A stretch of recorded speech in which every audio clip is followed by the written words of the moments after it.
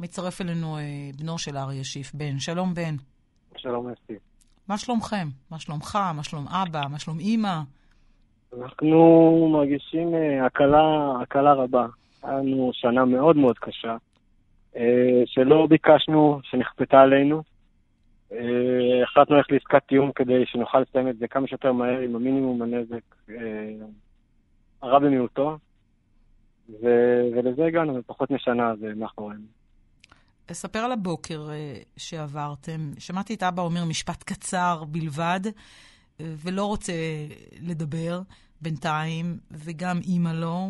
הם הלכו הביתה עם תחושת הקלה מסוימת בכל זאת? הורים שלי הם סך הכל אנשים מבוגרים שרוצים לחזור לשגרת חיים כמה שיותר מהר. הם לא ביקשו את כל הרעש התקשורתי מסביב. היה לנו בוקר מאוד מאוד קשה, שקט. לא ישנו טוב בלילה. העורכי דין שלנו שעשו עבודה מדהימה, ססי ועידן, ניסו להרגיע אותנו שיהיה בסדר. היינו צריכים להקשיב להם ולהיות רגועים יותר.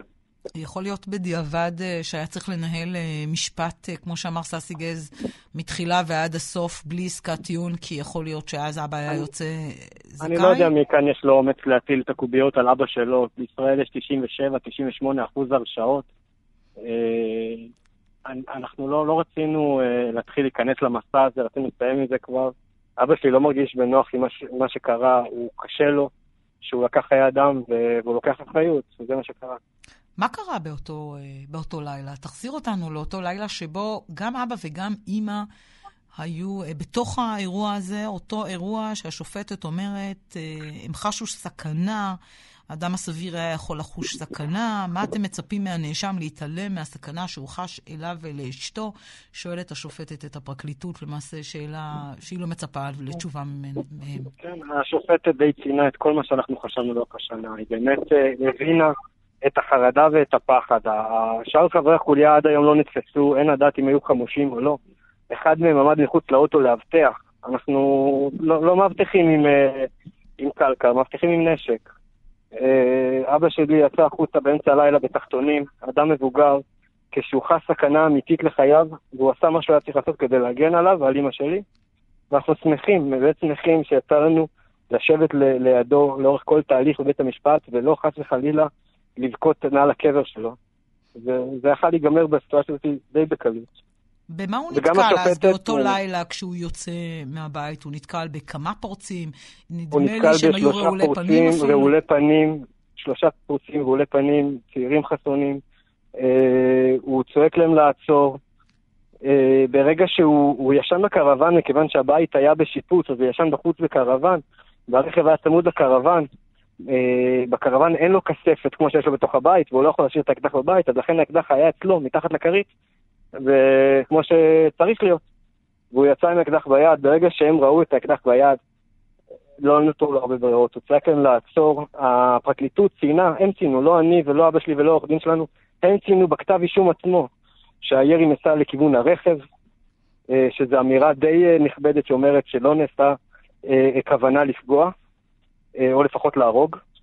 הם גם ציינו שהרכב היה בתנועה, שהרכב היה חשוך.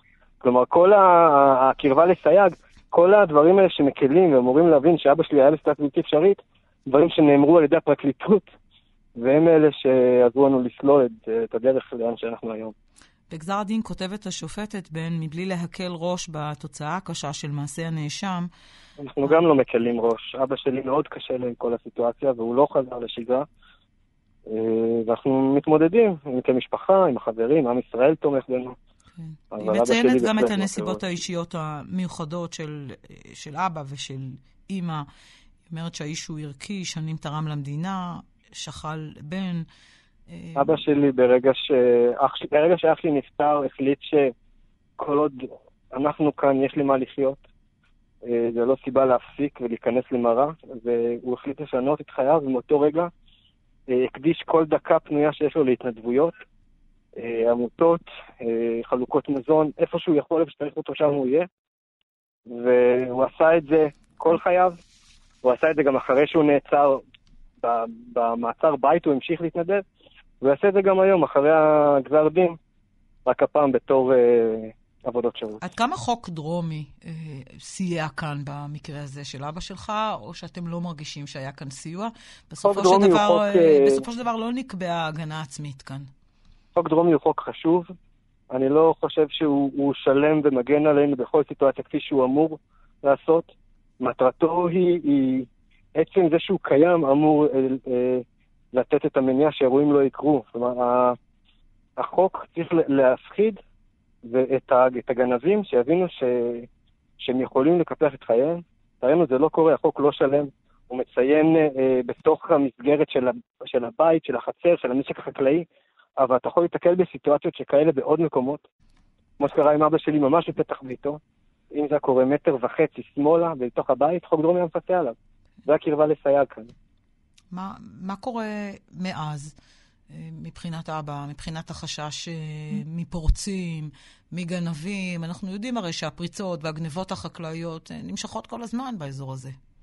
אנחנו לא רואים את השינוי דרסטי בעבודת המשטרה. עדיין הריבון לא קיים פה באזור שאנחנו חיים. אין משילות. רואים את זה כל יום מאז האירוע. ומה זה בא לידי ביטוי? פשוט לפתוח עיתון או אתר חדשות ולראות את כל עבירות אמל"ח, פרוטקשן, גנבות, פריצות.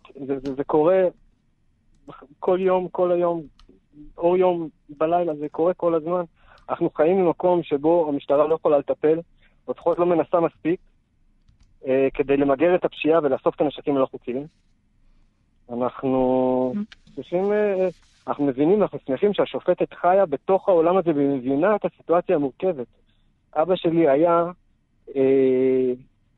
כשנרצח בערד, בפיגוע, רון קוקיה, השם יקום דמו, אבא שלי היה בין הראשונים באירוע. הוא הגיע שם לעזור ולהבטח. הדברים האלה, הוא לא שכח אותם. הוא יודע שסביבנו יש אנשים טובים ומדהימים, אבל בתוכם יש גם חמושים מסוכנים שלקום באמצע לילה ולראות אותם רעולי פנים מחוץ לבית שלך, זה לא מה בכך. זה מפחיד, והוא עשה מה שהוא עשה כדי לשמור על חייו, ואני שמח שזה מה שהוא עשה. בן שיף, בנו של אריה שיף, תודה רבה לך. תודה לך.